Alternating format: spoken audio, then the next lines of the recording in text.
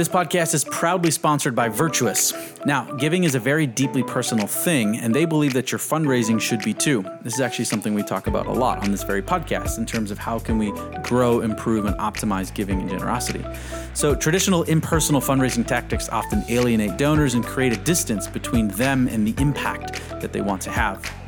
Virtuous is the only responsive fundraising platform designed to help nonprofit teams build better donor relationships with all of their donors. And I have to say, I think it's a great product. I've referred multiple nonprofits and charities over there in the past and continue to do so in the future because I believe in the people and the product, and I just think it's a really good modern piece of fundraising-focused software. So I recommend you check it out. And if you are interested in finding out more, you can go to virtuous.org/generosity. That is virtuous, virtuous.org/generosity.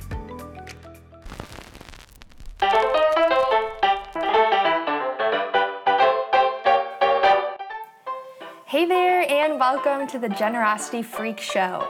I am Riley Landenberger, and in today's episode, Brady chats with Sam Fankuchen, founder and CEO of Golden. This episode is super cool because we get to dive into a topic that we don't normally talk much about here at Next After. But it is extremely crucial to a lot of organizations, and perhaps yours. And that topic is volunteering. You'll get to hear all about Sam's journey to creating Golden and how the platform is digitizing volunteerism with the goal of creating totally frictionless and personalized volunteer processes. Sam also dives into a little bit about Golden's new global partnership with Charity Navigator and how exactly that came to be. So, without further ado, I will hand it on over to Brady. Welcome to the freak show, here we go. It's just another freak show, here we go. I said, welcome to the freak show, here we go. It's just another freak show, here we go. Oh, welcome to the freak show, here we go. It's just another freak show, here we go. Oh, welcome to the freak show, here we go. It's just another freak show, here we go.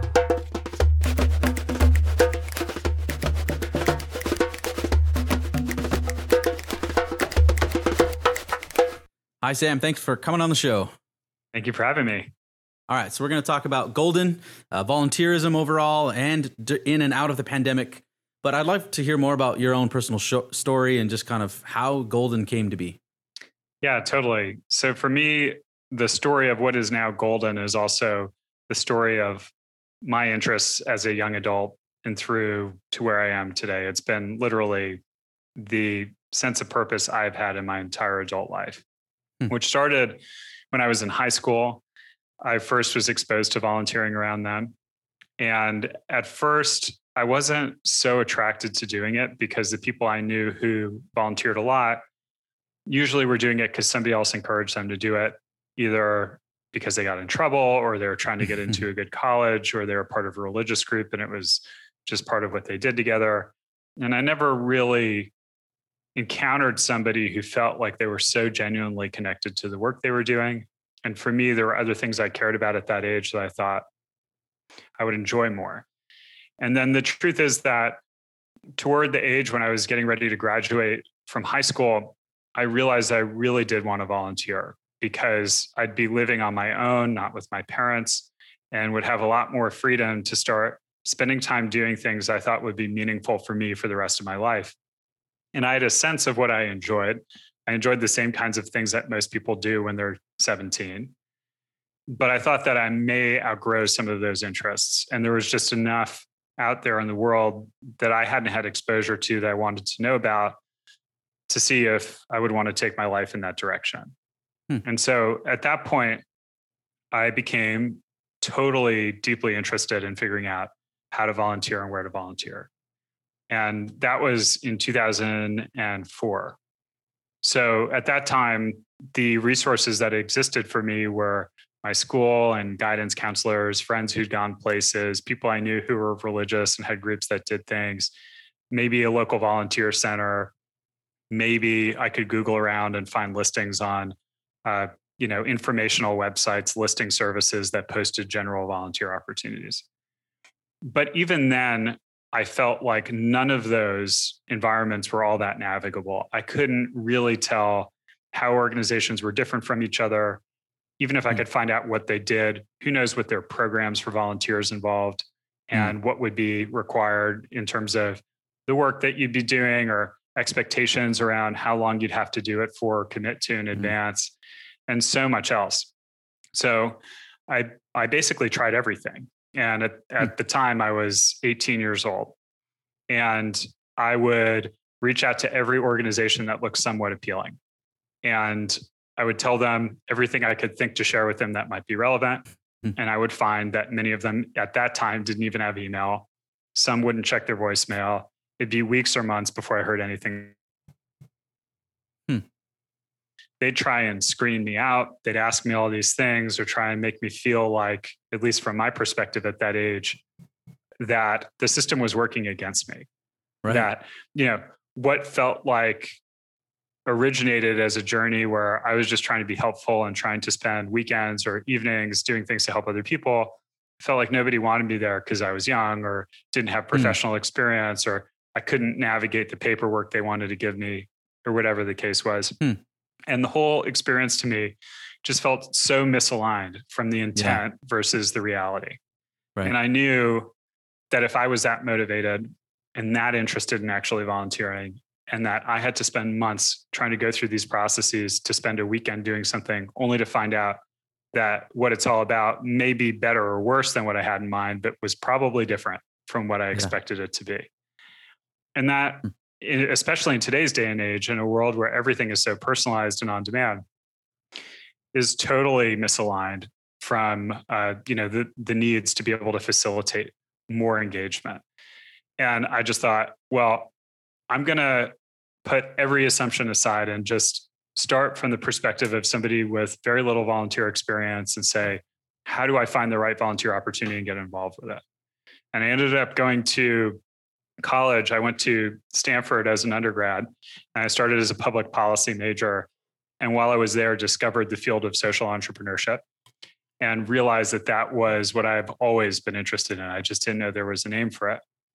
So I ended up being the first person to major in social entrepreneurship at Stanford, designed a whole program around it using classes from a variety of different schools, like the Graduate School of Business, School of Education, School of Engineering, et cetera. And in one of these classes, I pitched an idea for, this is 2006 now, a website that would personalize volunteer opportunities to anybody of any background so that they could sign up for them. And pitched the idea in a class. 36 hours later, we had term sheets for funding from 2 big Silicon Valley companies. And I dropped out of college and started my first social venture, which was frankly just an earlier incarnation of what is now Golden.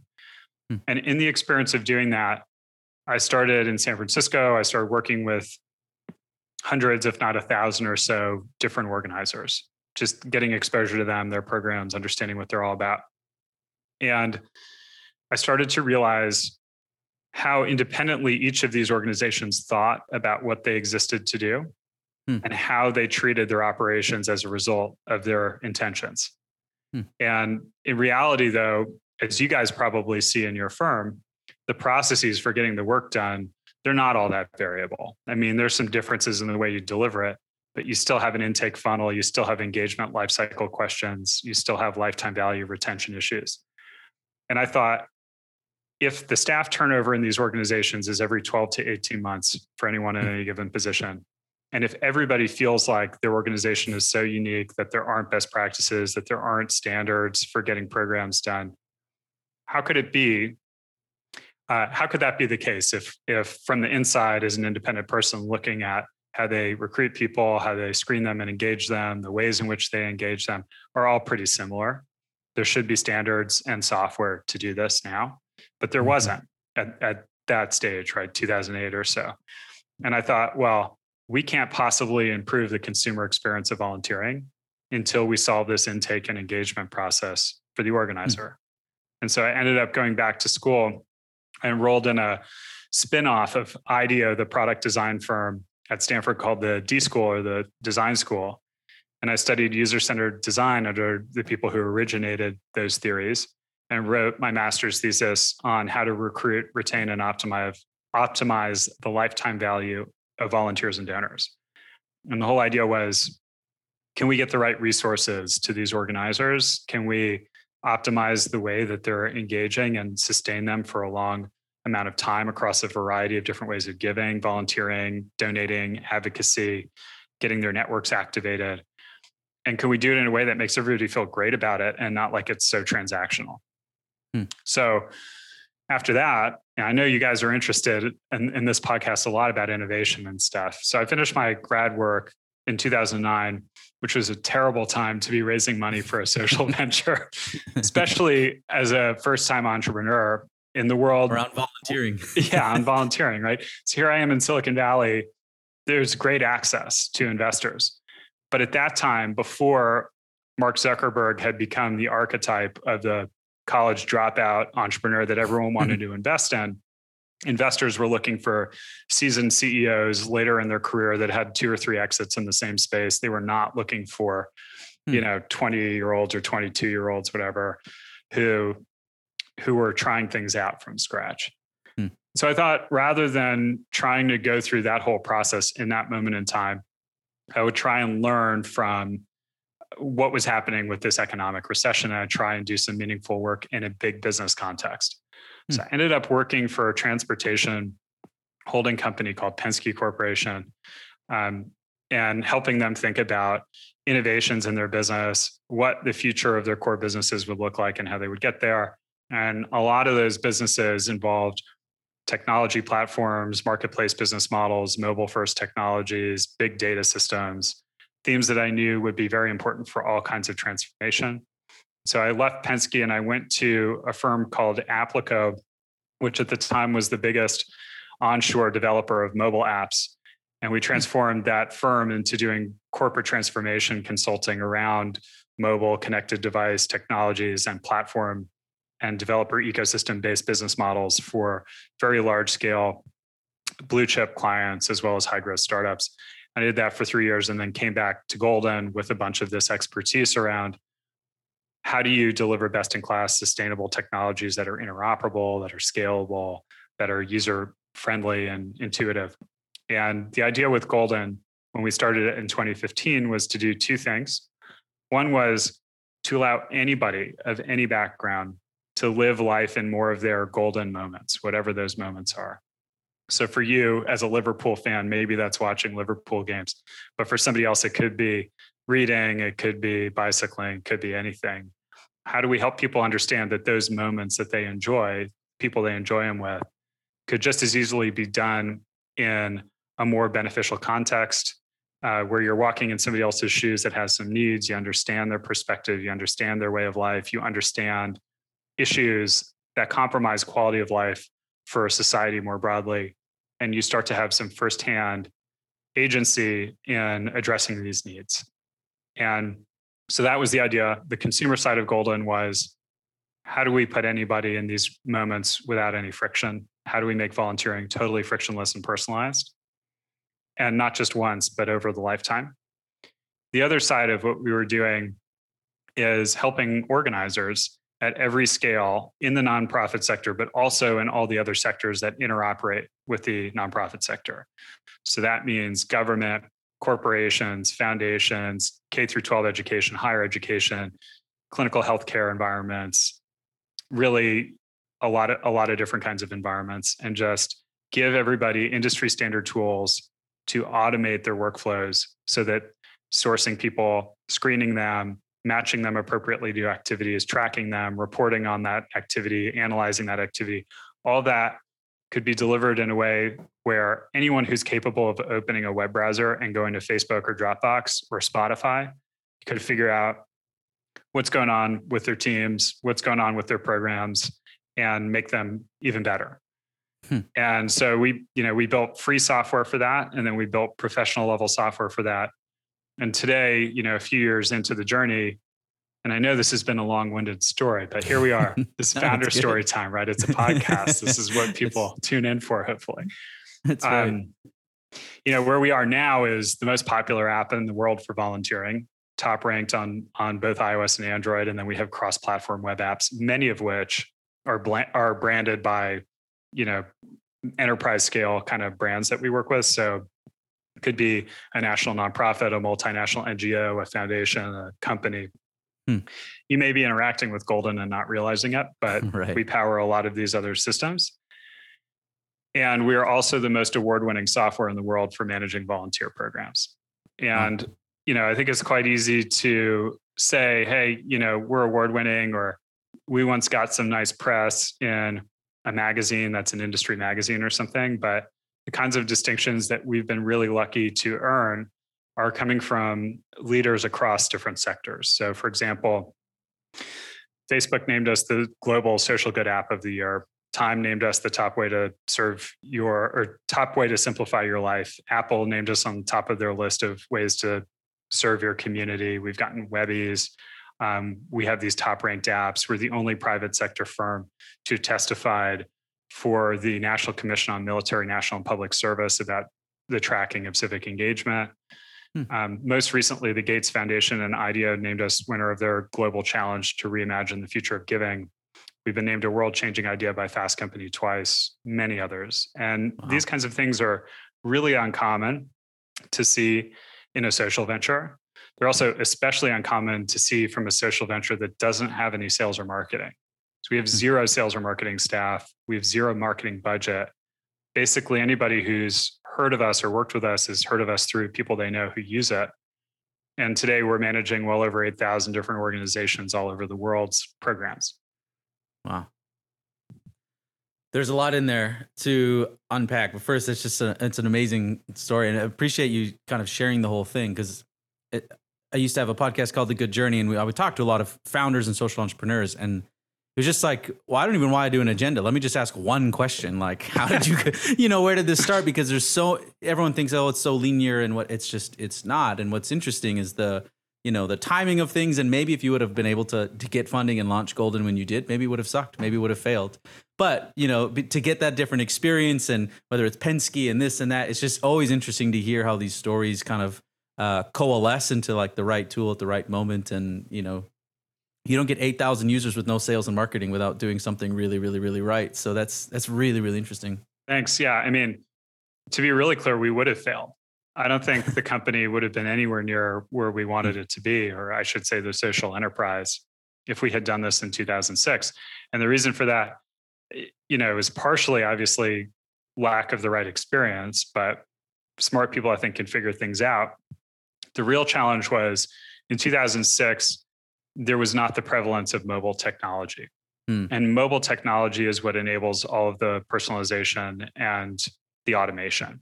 So without mobile, if you're web only, then you're still relying on some level of data entry, which means the difference between using a website to do it or Excel to do it is not that much. It's still, you fill in information about somebody and what they did, and you send it into a system. Mm-hmm. And that delivers a limited amount of value. It delivers some credibility to people who are looking at that data.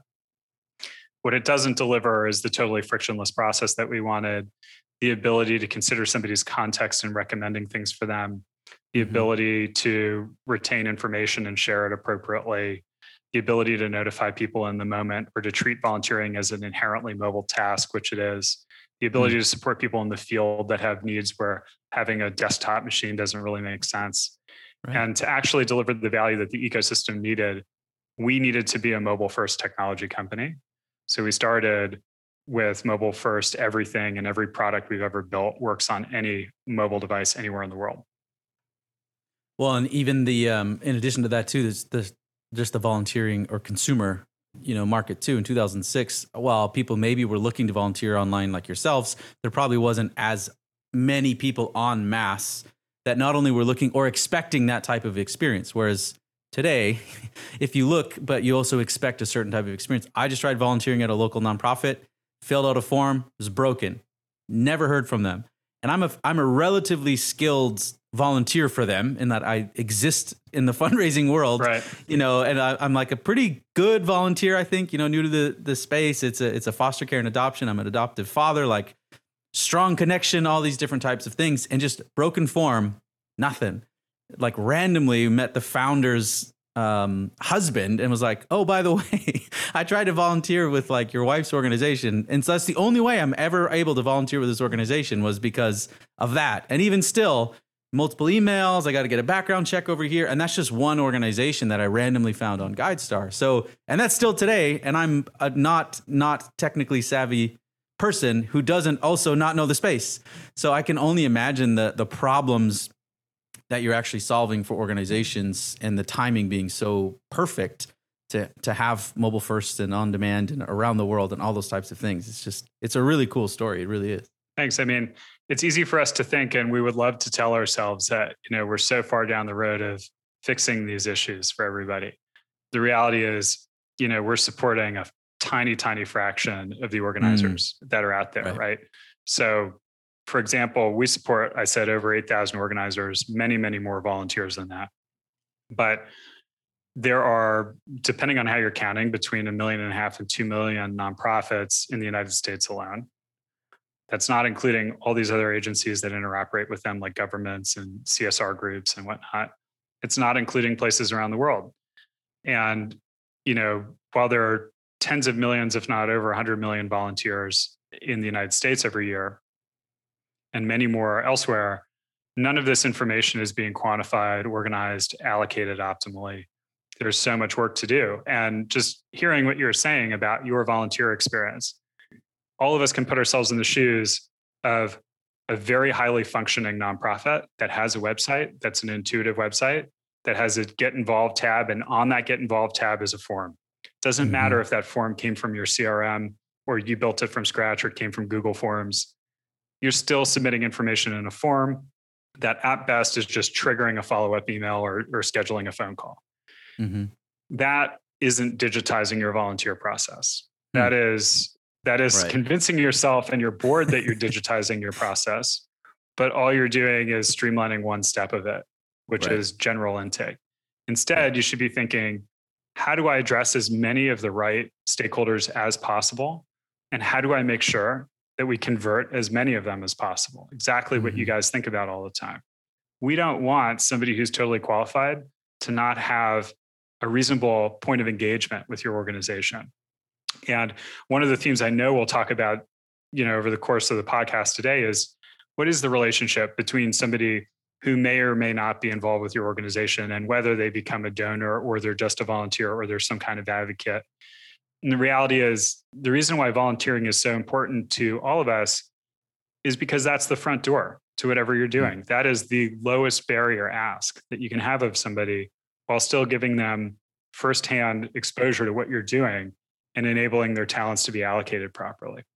So we care really deeply about digitizing the onboarding process for the volunteer. If you're an organizer, we want you to be able to just pop a widget on your website that automatically displays all your upcoming opportunities, automatically collects signups from the eligible volunteers for each of them, automatically checks them in, checks them out, tracks them, allows you to have field tools or computer tools to supervise the way that the program's running and the data is being processed. We want it to live in a secure and reasonable environment for you to be able to manage. We want it to update all of your CRMs and your other tools in real time so that you're not reconciling records in one system versus another, so that you're not having to employ people as administrators of these systems that instead want to be spending more of their time building relationships, developing your programs, managing development activities. Those are the strategic uses of time. And anybody who's spending time dealing with manual administration, coordinating stakeholder groups, whether it's directly people who are coming to you or indirectly when you're working with your corporate partners or education partners to run campaigns or days of service, those are all things that today can be automated, and most of the time they can be automated for free. The more you talk about the product, the more the word just time keeps coming up over and over, because it's time on the volunteer side of things, right? Of how do I use my time for something that I value? And what I don't want is to spend phone calls and emails and drop things. I want to go help. I want to use my time and skills to go help. And the flip side, the person behind the screen doing the intake, they have a lot of other stuff that they need to take care of as well. So how do you save, their time? Time is the most valuable commodity, and it's the most wasted commodity in the entire nonprofit space.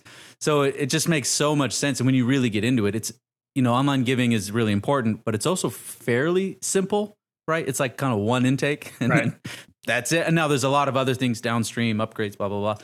But the process of signing up to volunteer background checks and skill checks. Like it's unbelievably complex. So part of me is just like processing things out loud because I don't spend a lot of time thinking about how broken the volunteer experience is. But now that I'm kind of in it, I'm like, holy smokes, that's a big thing. So let's drill into that. Many organizers, especially the most professional ones, are hyper aware of the nuance in their onboarding or intake process. And usually they use that as a justification to either do things a very particular custom way or to request that custom software be developed for them at an enormous cost from a third-party contractor. And those, again, are not necessary anymore. So, for example, the kinds of things that we help our clients handle. When you list an opportunity, we treat it as live inventory. We don't treat it as just a general listing of what you're doing. We need to have a structure and understanding of what's involved. And we need to know the parameters that would allow us to distribute it to the right audiences. And some of those parameters include things like, what is the capacity? Or when does this need to be done by? Or when is it happening? Is it online? Is it in person? Is it on your own time? Then we need to know things like, do you require a background check or not? And do you need parental consent or do you need waivers? Do you need other kinds of releases? Do you need, the list goes on. These are all things that advanced organizers, like let's say we put ourselves in a super tricky situation, something like peer-to-peer mentoring of youth cancer patients, right? Something where you're dealing with maybe HIPAA and you're dealing with COPA and you're dealing with one-on-one interactions. I mean, those kinds of environments, they require a lot of supervision. But again, these are things that technology can automate for you. So we do real-time background checks. We can give somebody a result within about 30 seconds, and you can use that background check wherever you want to go. That's the fastest in the industry. The reason we're so fast at doing that is because we integrate directly with government databases, which allows us to have reliable information. It also allows the user to own their own information and then give permission to access it to people who need to know it. But if you're an organizer, it means if you have that requirement, you just select that option, and then Golden will process, or whatever system you're using, if they have technologies comparable, they can process that and they can keep track of who's doing what and make sure they're qualified. You can also target specialized audiences, like people who have a CPR certification, or lawyers who are admitted to the bar in Mississippi, or whatever it is you're doing. So just want to help people recognize that that's today's reality, and you also probably aren't going to be paying for it. Those kinds of tools that I'm describing are what we offer for free. When you start getting into paid tools, it's because you need branded properties, you have custom software that you need the data to integrate with, you're localizing in foreign countries that have special considerations. That's when you get into paid software. But just because you feel like you're hyper diligent about your program doesn't mean that you need to be on software like that. You can be on free software. Yeah. You could see me kind of like smiling, nodding, because it's so funny. I literally had this conversation this week about background checks, because we want to take our son into this area and we need a background check to take him into this area with other kids. I also need a background check for this other volunteer opportunity, 2 separate processes, 2 separate background checks, 2 different payments. And we were just like, why isn't that just like one thing? And lo and behold, someone has actually solved the problem, which is just funny. So the question, I guess, and we're kind of jumping all over the place, but the question that I have then is like, why doesn't everyone use the software? And maybe that's partly what you're answering, is people maybe do they get too hung up on, well, I'm the unicorn, I'm unique, this doesn't meet my needs? Is it like they just haven't heard about the product yet, which is why you come on podcasts like this, is to try to let people know, hey, there could be a better way? Or I'm always interested in why people do or do not do something, because this definitely solves a problem. So what is stopping people from using something like this? Well, on some level, we could always do better as a team, right? We could always be getting the word out there better, or, we could always be communicating the value proposition in a way that the users were trying to understand, to attract and understand. We could always be spending more money on it. We could always be using channels we haven't thought of.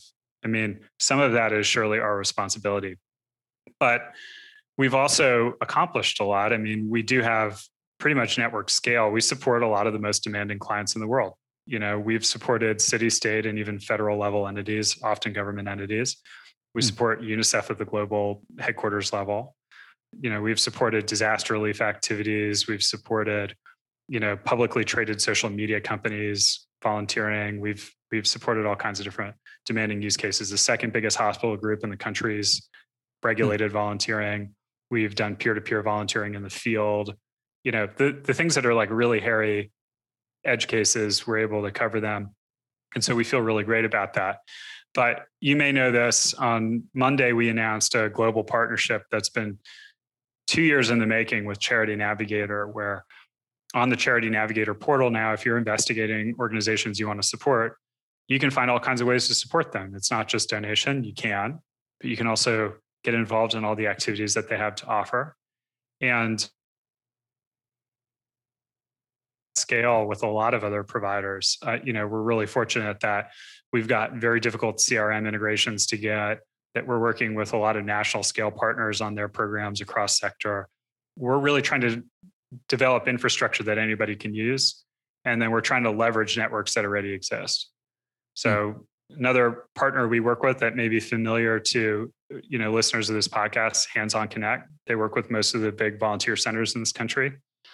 And that system integrates with Golden. So if you've been using it in the past, you can distribute and track through Golden automatically and send that data in Hands On Connect, and many others. We're really proud of all that. But most of our growth now is coming through existing networks of folks, who invite each other to the system and see value on their own without us having to communicate it directly.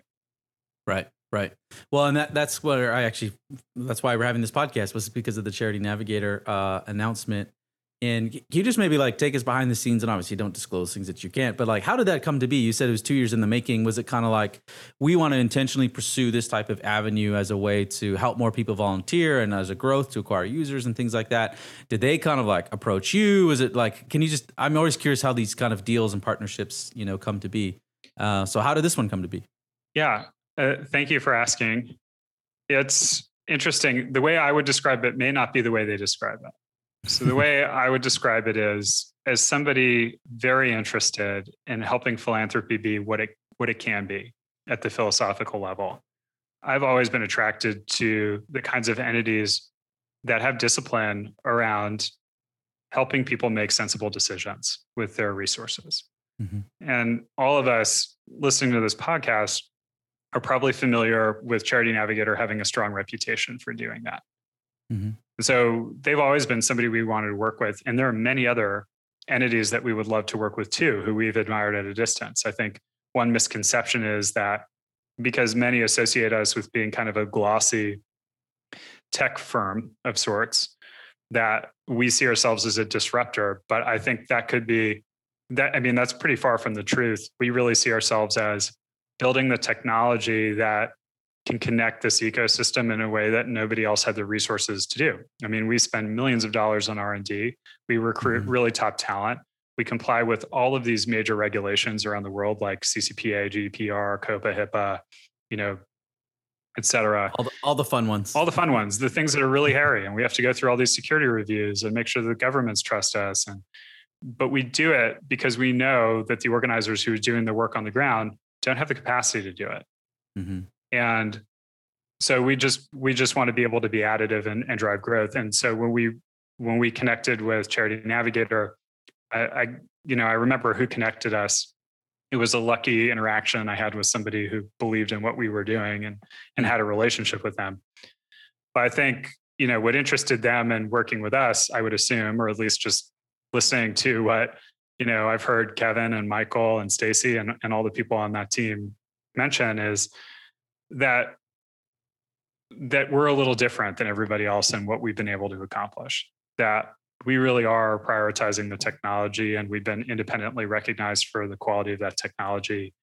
And I think ultimately there are plenty of people that want to do partnerships, but if you're going to spend 2 years of time aligning your board and your partners and adjusting your brand to be able to accommodate a partnership, you really have to believe in the partner's ability to execute. And that's something that I think our team is just so proud that we've been able to establish ourselves as being. Awesome. Yeah. And I'm sure there'll be more partnerships in the future. And it does make sense. People rely on Charity Navigator to find organizations, find ones that they believe in, find the ones that they can trust. And so to have, volunteer opportunities right there just is a natural. Like when I saw the announcement, I was like, yeah, that's brilliant. Makes tons of sense, But what you don't know is the years of, work behind the scenes to actually make that happen. So that's really cool. This podcast and episode are proudly sponsored by Virtuous. Now, Virtuous believes that giving to a cause is deeply personal, and your fundraising should be too. This is something we often talk about on this very podcast. Unfortunately, today's nonprofits are handcuffed to outdated fundraising models that reserve personal connections for a select few major donors. Instead of creating connection, traditional impersonal tactics alienate your donors and create distance between the donor and their impact. Virtuous is the only responsive fundraising platform designed to help nonprofit teams build better donor relationships at scale. Responsive fundraising with Virtuous combines modern technology, data intelligence, and donor-centric giving experiences to foster personalized conversations with every donor. Virtuous is more than just a CRM. They unify fundraising, marketing, and donor development activities, ridding teams of redundant back-office tasks and revealing the insights needed to deliver dynamic campaigns, all in one place. You can turn data into deeper donor relationships and grow your fundraising with Virtuous. And if you want to learn more about responsive fundraising with Virtuous, you can visit them at virtuous.org/generosity. That's virtuous.org/generosity. One thing that I wanted to talk about, and we don't need to go all the way into like all volunteerism and things like that, but I think anyone listening, or one of the first questions I had was, what the heck did volunteering look like in 2020, right? So many volunteer opportunities are virtual, but there are many that are not. So what does a global pandemic do to volunteering? Excellent question. And I think this year has been such an interesting year, not just to look at case studies of how things have evolved, but also to look at what it did for this whole sector from an operational standpoint. But I think before answering that question, it would be helpful to define what we mean by volunteering and the formats of volunteering. So a common conception, and I would argue, potential misconception, is that volunteering is episodic, local opportunities where you're doing repetitive tasks like working in a food bank, food pantry, food recovery center, or doing a beach cleanup. And there certainly is a lot of that. Pretty much every community has needs like that. And so there are organizers who are taking those needs and executing on that. But it's also virtual things, doing webinars, doing remote projects, sometimes on your own time. It could be board service. It could be advocacy. It could be skills-based volunteering. It could be a lot of different things. And so it's really important to give credit where it's due across the sector to organizers, who maybe haven't vocalized that they've had the practices of having diversified forms of content, of programming, but it's really essential. And so the obvious trend that I think most people pointed out is, well, during shelter in place, during the COVID-19 pandemic, how do you get people together to go do volunteering in the traditional sense? Right. And that certainly became more difficult because it's not safe or practical to have people get together in warehouses the way they used to. And as a result of that, not just for that kind of activity, but a lot of activities, anything that could be digitized or made virtual was made virtual. And, trainings are done through Zoom or whatever the case may be. But to me, there are so many more interesting layers to this than just that. Mm-hmm. So the first is, do you have diversified ways for people to get in touch with you? Like, can they do these virtual things? Can they come by in a safe one-on-one way? Can their projects be provisioned in a way that they can take ownership of them and do them? That's one layer.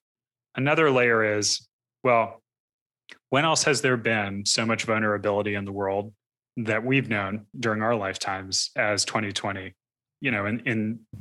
For regular people living regular lives, not during a war or whatever. I mean, this was a year where everybody's life changed. Anyone who had any kind of condition that had already made their life a little bit difficult suddenly made it incredibly difficult.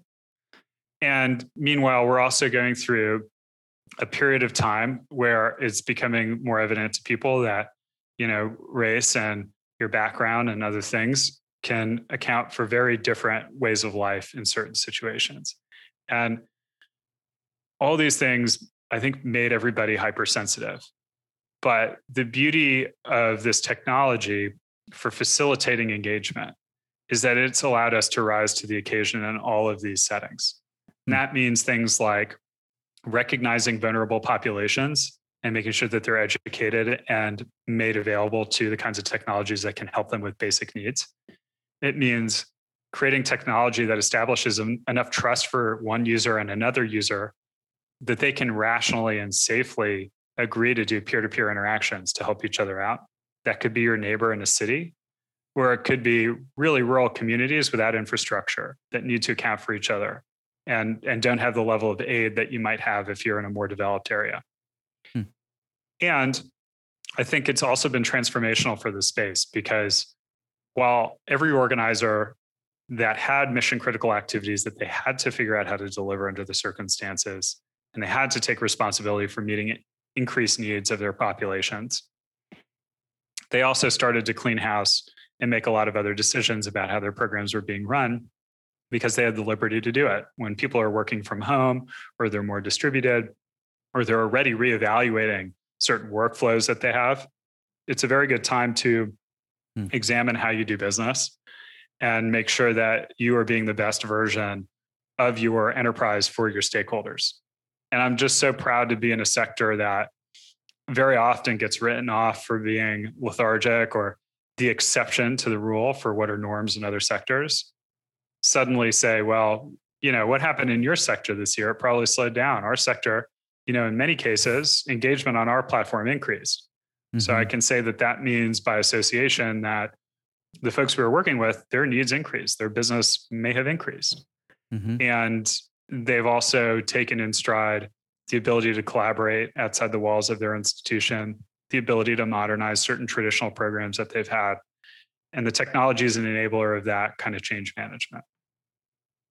I think that's a really great point, because there's a lot of things, especially when we talk about technology and software, where perhaps, we give nonprofits a bad name. Maybe not you. I give nonprofits a bad name for maybe how they view technology, use technology, and things like that. But fundamentally, our space and our cumulative product is unbelievable.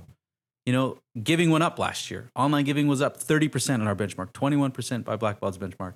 Like, it's unbelievably resilient, and it's core to so many different walks of life. If you said, as a business person or a case study, it's like, here's something that almost every single person in the United States can participate in and does participate in one way or another. And it actually goes up when the economy's worse and stays strong when the economy's good. It's super resilient. It has positive benefits around like blood pressure and how, like, it's an unbelievable product that we have in terms of giving and volunteering. And that's why I think sometimes I get frustrated, because it's like, we have the best product on earth and we still are struggling to like really find ways to make the most of it, and generate donor retention and lifetime value and things like this. And people are still buying crappy products instead of giving to causes or those types of things. But it's a really, really good reminder that what we have on offer, you're right, is so amazing, and our space is unbelievable. And 2020 was a great, reminder of that. So thank you for that reminder. No problem. It's pretty cool. I mean, as somebody that has a lot of different stakeholders, we've got employees that are, concerned that they're doing the right thing for their family all the time. We have clients who trust us for their core needs. We have markets that we're trying to help explore and expand that question our ability to be effective. We have financial supporters who've made our work possible, that are curious, how are these trends going to affect our ability to execute? And there's nothing but gratitude for the people who we work with to be able to show the evidence that this is a time to excel and be innovative and allow people to be more generous. This is a time where all of us are vulnerable. All of us are in a position to help each other in ways that the big institutions that we've come to trust may or may not be totally adept and capable of delivering. One of the other interesting trends this year is mutual aid. Mutual aid's been around for hundreds of years. It's the idea that you're in a community and people in the community offer things to each other in an exchange basis. And mutual aid is incredibly effective in certain communities for addressing basic needs, because those who have needs can sort of announce what their needs are, and those in a position to fulfill those needs can understand where their energy and resources are best spent. Sometimes those are local communities, like a few blocks in Brooklyn. Sometimes it's a university where the way of life totally changed this last year, what was happening on campuses and what life was like for people on campuses. And it can also be online groups just looking to help identify the last mile of needs that exist and closing them. And historically, mutual aid groups had operated as community organizers, meaning they'd go like knock on a bunch of doors, they'd have somebody staffing a phone, maybe on WhatsApp, and they'd be, making one-on-one connections. This is going to sound a little self-promotional, but we recognized the need of peer-to-peer interactions really early on and developed technology to support those peer-to-peer interactions in a very trustworthy way. And, specifically, we developed that with hospitals that were caring for discharged patients, and discharged patients had some basic needs. They were using pools of volunteers to go and do these very specialized tasks, but they needed a trustworthy way to coordinate the person with the task and keep track of its fulfillment. Not only that, you have to consider dynamics of, is our mutual aid community going to be something open that anybody can join and see what needs exist, or is it going to be something that's very personal and monitored? So when we work with religious groups, very often the leader of that religious group will understand their congregation and who needs what and who's in a position maybe to help, and they're brokering these interactions quietly. Technology can still preserve anonymity or protection of your personal information in a way that facilitates these interactions. And because the technology has now matured and become available to facilitate it, it's also enabled the folks who you thought would never be supporting these local community groups to do so, which often can include governments, can include corporations. And that's also just such a highly innovative case study to look at. I mean, how proud can we be of a sector that's managed to bridge those gaps in communities between people taking care of each other and feeling like the world's working against them, and those with enormous resources who want to put them to work but are worried about liability or legality of what they're doing. And these things aren't issues anymore. Thanks to individuals having control over their permissions, making rational choices about what they want to do, doing so safely. And, no matter how good product we make or anybody else makes is, we can never control dynamics like that. And that's what's so exciting about working cross-sector like this. Well, and that's what's interesting too about when you kind of identify key problems or potential future problems or problems that will get bigger into the future and can have those in place before something like the pandemic hits or before those things are, at critical need. I think that's really interesting. I was emailing with a friend who works in like the donor advised fund space, and they were saying too of just like it was their biggest year of disbursements, and donor advised funds a lot of people kind of love to dump on because they think that money just like stockpiles and doesn't go out, but there's a lot of research that says in actual downtimes, donor advised funds are actually one of the most critical sources to keep funding flowing into the sector because it's already been giving. So people who give from assets have already made the donation. There's nothing stopping them from pushing money into the markets when we need it. And so to see kind of that infrastructure, especially donor advised funds on the digital side, already in place, already established with billions of dollars being held, actually helps us as a space and a sector now. So you can kind of give them a bad name when we don't need the money, when it's like, oh, they're just hoarding assets. And then something like a pandemic comes and the economy turns and we're like, please give us, the donor advised fund money. So not that that's a direct parallel, but I just think it's interesting how some of these infrastructural things going on in our space, we're lucky that someone like you or someone else has built and invested in these things before we truly, desperately, absolutely needed them, because then it's too late. Totally. And, we couldn't be more inspired by, the ability for DAFs to deliver value to people. And, this is probably a really good time to talk about some themes about the different forms of giving and their relation to each other. We believe very strongly in giving in addition to volunteering.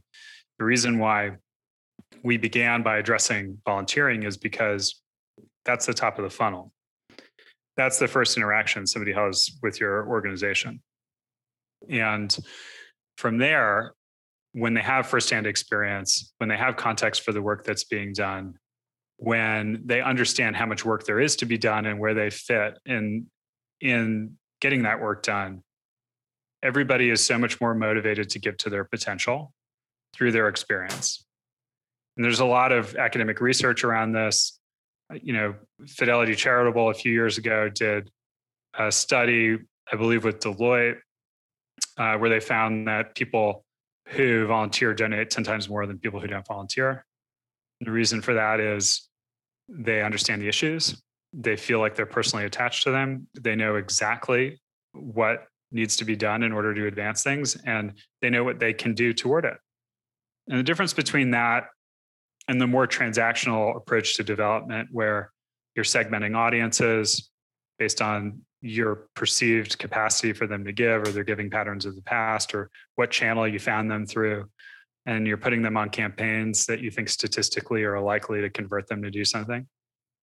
In the ideal scenario there, you're targeting somebody who has a little bit of context for what you're doing, or at least recognizes your name, in a moment where you feel it may be appropriate for them to make a decision, either because it's that time of year when they do giving, or because there was a moment that may have affected them where they felt a connection to the work and they wanted to further the work. But that's what you're hoping for.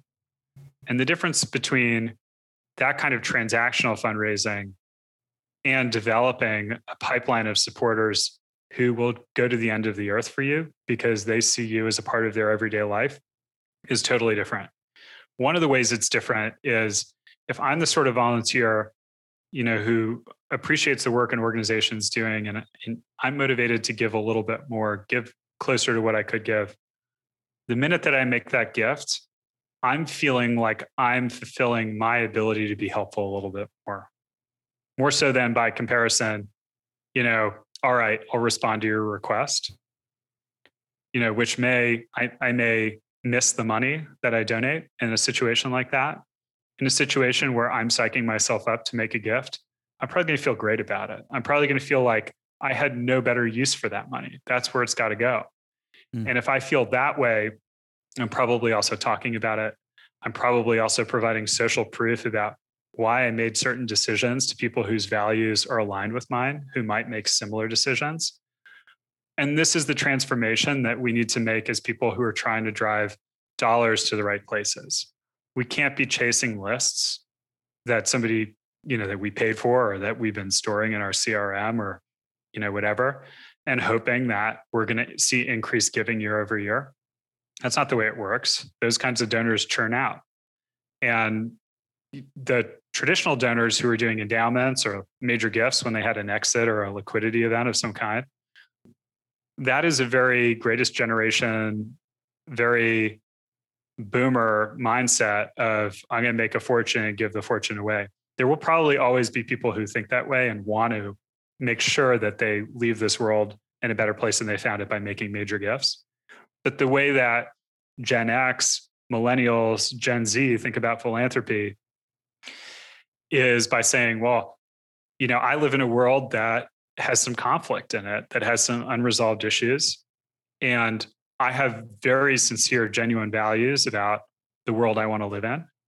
But I'm not just going to be writing checks and expecting them to, go someplace good. I want to understand what's happening. I want to experience it. I want to be a part of the solution. And then I'm really going to give. And so if you want to stay ahead of the generational shift from that traditional form of giving to the more modern form of giving, you need to start with volunteers, because they're the ones you haven't asked anything of, other than like, here's what we're doing. Do you want to be a part of it? Is there something here that's attractive to you? And do you want to understand more about what we're doing? And you're building a relationship that's going to be so much more lasting. Part of the advantage of DAFs is you can put in money when it's advantageous for you to put in money. And that money is going to be well invested in a place where it's going to accrue interest, or, give you access to be able to distribute it later. And you can set goals for yourself. You can also be planned about your portfolio acquisition or allocation. You can also,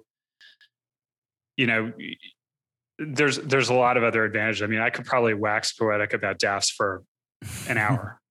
And they were largely misunderstood. I think now they're becoming better understood. Misunderstood in the sense that a lot of folks were aware that there were billions of dollars sitting there and not being deployed, but it makes sense in every way to have money there and then begin to deploy it and have more kind of cash flow through them than it would to just have a slower process of distributing funds one off. And we're excited about that because we can start to build commitment early in a donor by getting them maybe in the beginning to put money into a DAF when they start their journey, or maybe set goals for themselves and do it, or remind them at opportune times to do it, and then stay on top of their distributions as well. Because in a perfect world, even though foundations may have to distribute, let's say 5% of their AUM every year in the form of grants, if they're earning much more than that, and if they're contributing to it over time, why shouldn't the standard be a little bit more than that? Why shouldn't we have people be a little bit more fluid in their transactions? And a DAF makes it so much easier to do that than one-off, checks. So we're thrilled. We work with a variety of DAF providers. We have underlying DAF technology that we're developing and releasing in conjunction with some support from the Gates Foundation and IDEO. Our idea is, and this is a future-looking statement, but we've had this technology under the covers for a while, and now we're starting to iterate on the user experience around it more. But we want everyone of every background on every kind of journey that they're going through in philanthropy to be able to reach its potential.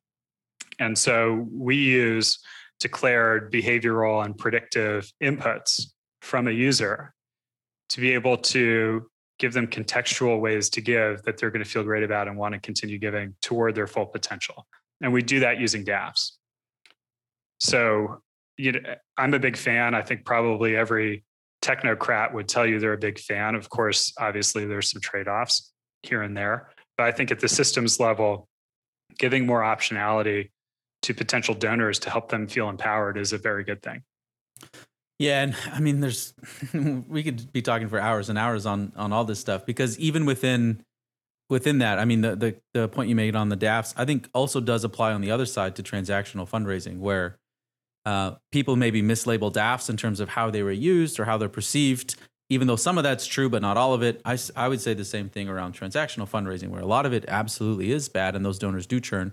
But it's not like list rentals don't work or can't work if you do understand the motivators behind why people actually give as a source of income. And what often doesn't happen, though, is people just go like, oh, great, we'll rent this list, we'll blast some people, we'll get some donors, and then we'll do it all over again. And as long as we can do it enough, we'll keep. And that's not sustainable. That's why giving hasn't grown in the United States in 40 years. So it's not like DAFs are bad. Transactional fundraising is bad. None of these things are inherently necessarily bad of themselves. We talk about this in email, like, oh, I get too many emails. You get too many crappy emails, you probably don't get enough great emails. So how it's executed is a big part of it as well.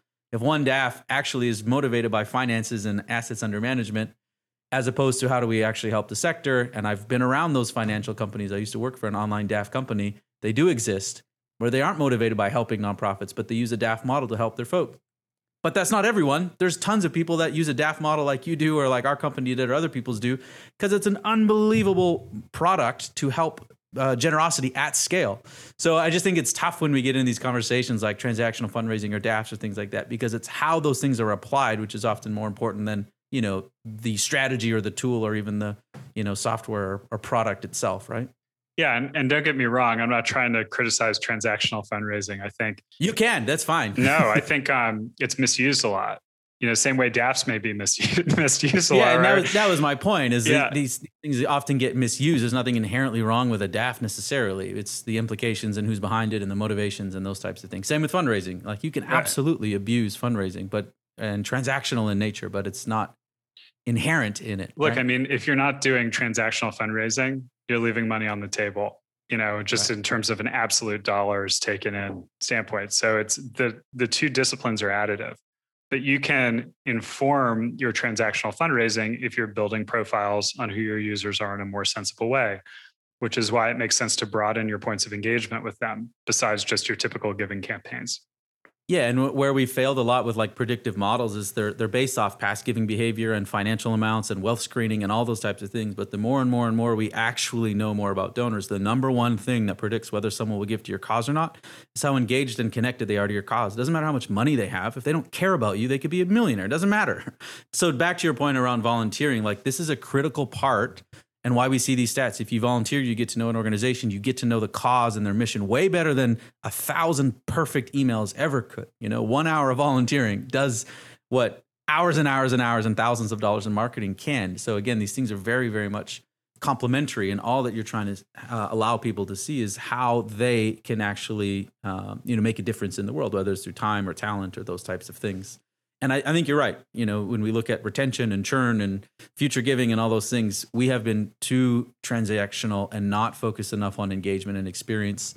And I do think that the trend that you're seeing is a similar one that we see in fundraising, where, engagement is the leading indicator and volunteering in different ways, not just I'm scooping mashed potatoes on a Wednesday night, which is fine. But we have to kind of continue to evolve that. And organizations are evolving, which is awesome. This is great. This is such an interesting, conversation. I'm getting a lot of time to think about the volunteering world inside of things. So I appreciate you sharing more of your time and expertise. This is really interesting. Yeah, I mean, there's no greater pleasure. Like I said, this is personally my life's purpose. This is what I've dedicated my entire adult life to. This is the thing that everybody on our team, has said that I'm working on this to make it my life's work. And we just do what we can to be enablers of excellent work other people are doing. I mean, there's nothing in our ecosystem that has any value if it doesn't begin with and end with, right? Real transactions, real interactions. Yeah, awesome. Well, we may need to have you come back on, and we can talk about DAFs and some other things. But I want to be sensitive about your time and move into the final section here before we kind of close with some last thoughts and where people can find out more about you. But I want to do the rapid fire because I'm really interested in kind of how you would answer some of these questions. So what's one of your favorite podcasts, books, or websites right now? Let's see. I would say I've been paying a lot more attention to Clubhouse lately. I'm going to opt out and say that that's kind of a version of a podcast because I think that's the direction Clubhouse is going. Yeah. But I think that's very interesting to sort of see what the latest and greatest trends are of social interactions. And there's some interesting organic conversations happening over there if you haven't checked out that app. Yeah, I just got my invite the other day and joined because there's a nonprofit group kind of spinning up. And I was like, curious to see what that looks like. So I think everyone's kind of observing from a distance to see what that looks like. What's an organization that you love, admire, and or support? I want to throw a huge shout out to FarmLink, FarmLink, FarmLink, which was a bunch of students from different schools during the pandemic that decided that they saw some real gaps in food distribution and food recovery networks. And they spun up some very lightweight infrastructure for making sure that food was recovered and distributed appropriately to people who needed it during COVID. And within 8 weeks, they started processing over 1 million pounds a week of food.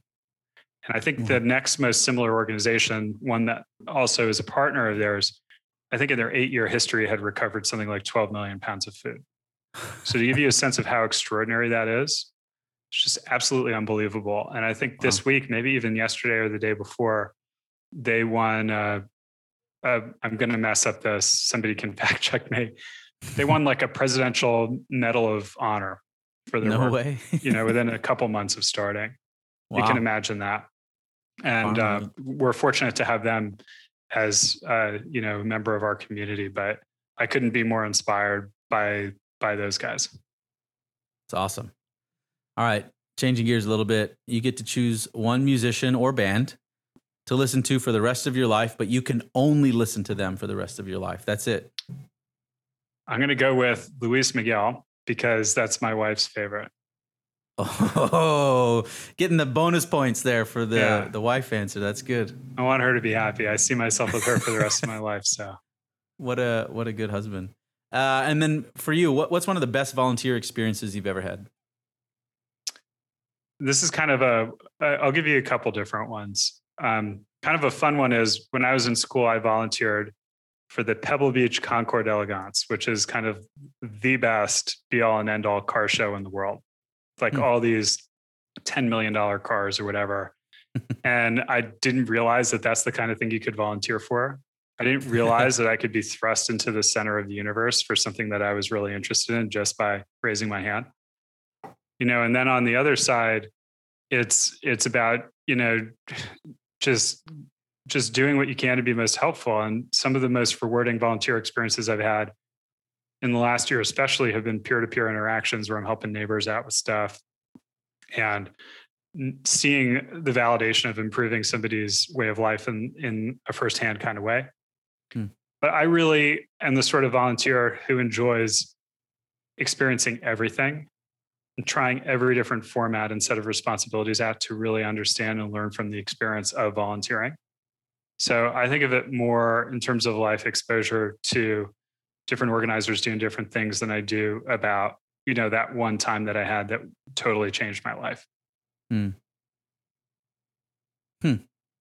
I actually want to ask one more rapid fire that wasn't planned, but just what's a tip for someone who's maybe interested in volunteering that maybe you've learned around what makes a great volunteer, or how to find a good opportunity, or just anything related to volunteering for someone listening? What's a piece of advice? To be yourself. Simple. I think every organizer would tell you, if they had their way, this is my list of criteria, and I hope that you satisfy these criteria, which is something obviously we help them do. But you will be the best human being and the best volunteer when you can apply yourself to your full potential. And you're going to learn a lot about yourself by stepping outside the role you normally perform, the things you usually do in your life when somebody else's priorities come first. You're just going to see the same things in a very different way. And when you do, you will be so much more enabled to fulfill your potential. And I think the best volunteers and the society all of us want to live in is one where, people are empowered to help.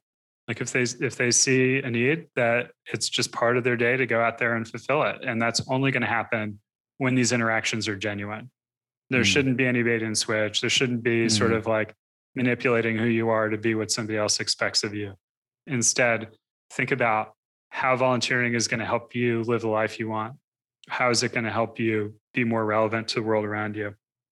And, you should never compromise on that. Life is all about living it the way you want to live it and helping other people live it the way they want to live it. Great. I think that's a great ending point as well. Where can people find out more about you and your work? You can find out more about Golden by going to goldenvolunteer.com. You can download our app in either app store if you're trying to volunteer. You can also volunteer on the web. If you're an organizer, you can go to dashboard2.goldenvolunteer.com, and you can sign up for a free account of any kind. If you would like professional help, you have specific needs in mind, you can email us at support@goldenvolunteer.com. We've got 24/7 onshore support, no cost. And if you'd like to say hello, feel free to get at us on Instagram. We're at Golden App. We're also on other social media platforms too, but usually we spend most time on Instagram. Great. And we'll be sure to link those up in the show notes as well. Well, Sam, thank you so much for taking the time and walking through your journey and some of the stuff that you've been learning and some of the amazing work that you do and are up to. Long may it continue. Keep it up.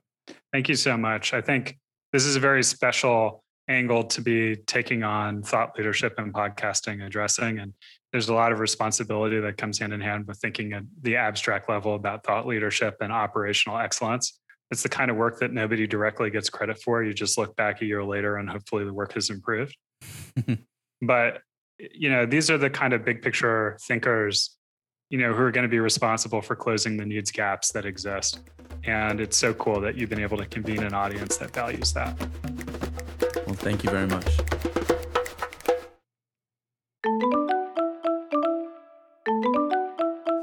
Thank you so much for listening to the Generosity Freak Show, brought to you by our friends at Virtuous, the only responsive fundraising platform designed to help nonprofit teams build better donor relationships with all of their donors. Be sure to subscribe to all future episodes at generosityfreakshow.com or search the Generosity Freak Show on Apple Podcasts, Google Podcasts, Stitcher, SoundCloud, Spotify, other platforms that start with S, or wherever you get your pods. Now, the Generosity Freak Show is a production of Next After, where we combine the perpetual learning of a fundraising research lab, the practical application of a digital-first agency, and the rigorous instruction of a training institute to decode what works in fundraising and make it accessible to as many organizations as possible. You can learn more about the work that we do and get free evidence-based fundraising resources at nextafter.com. Now, this show would not be possible without a few folks, including our mixologist, Jacob Hill, producers Riley Landenberger and Nathan Hill, and the chief visionary behind it all, Tim Kuchuriak. So thank you so much again for listening, and no matter where you are or what you're doing right now, I hope you're having a great day.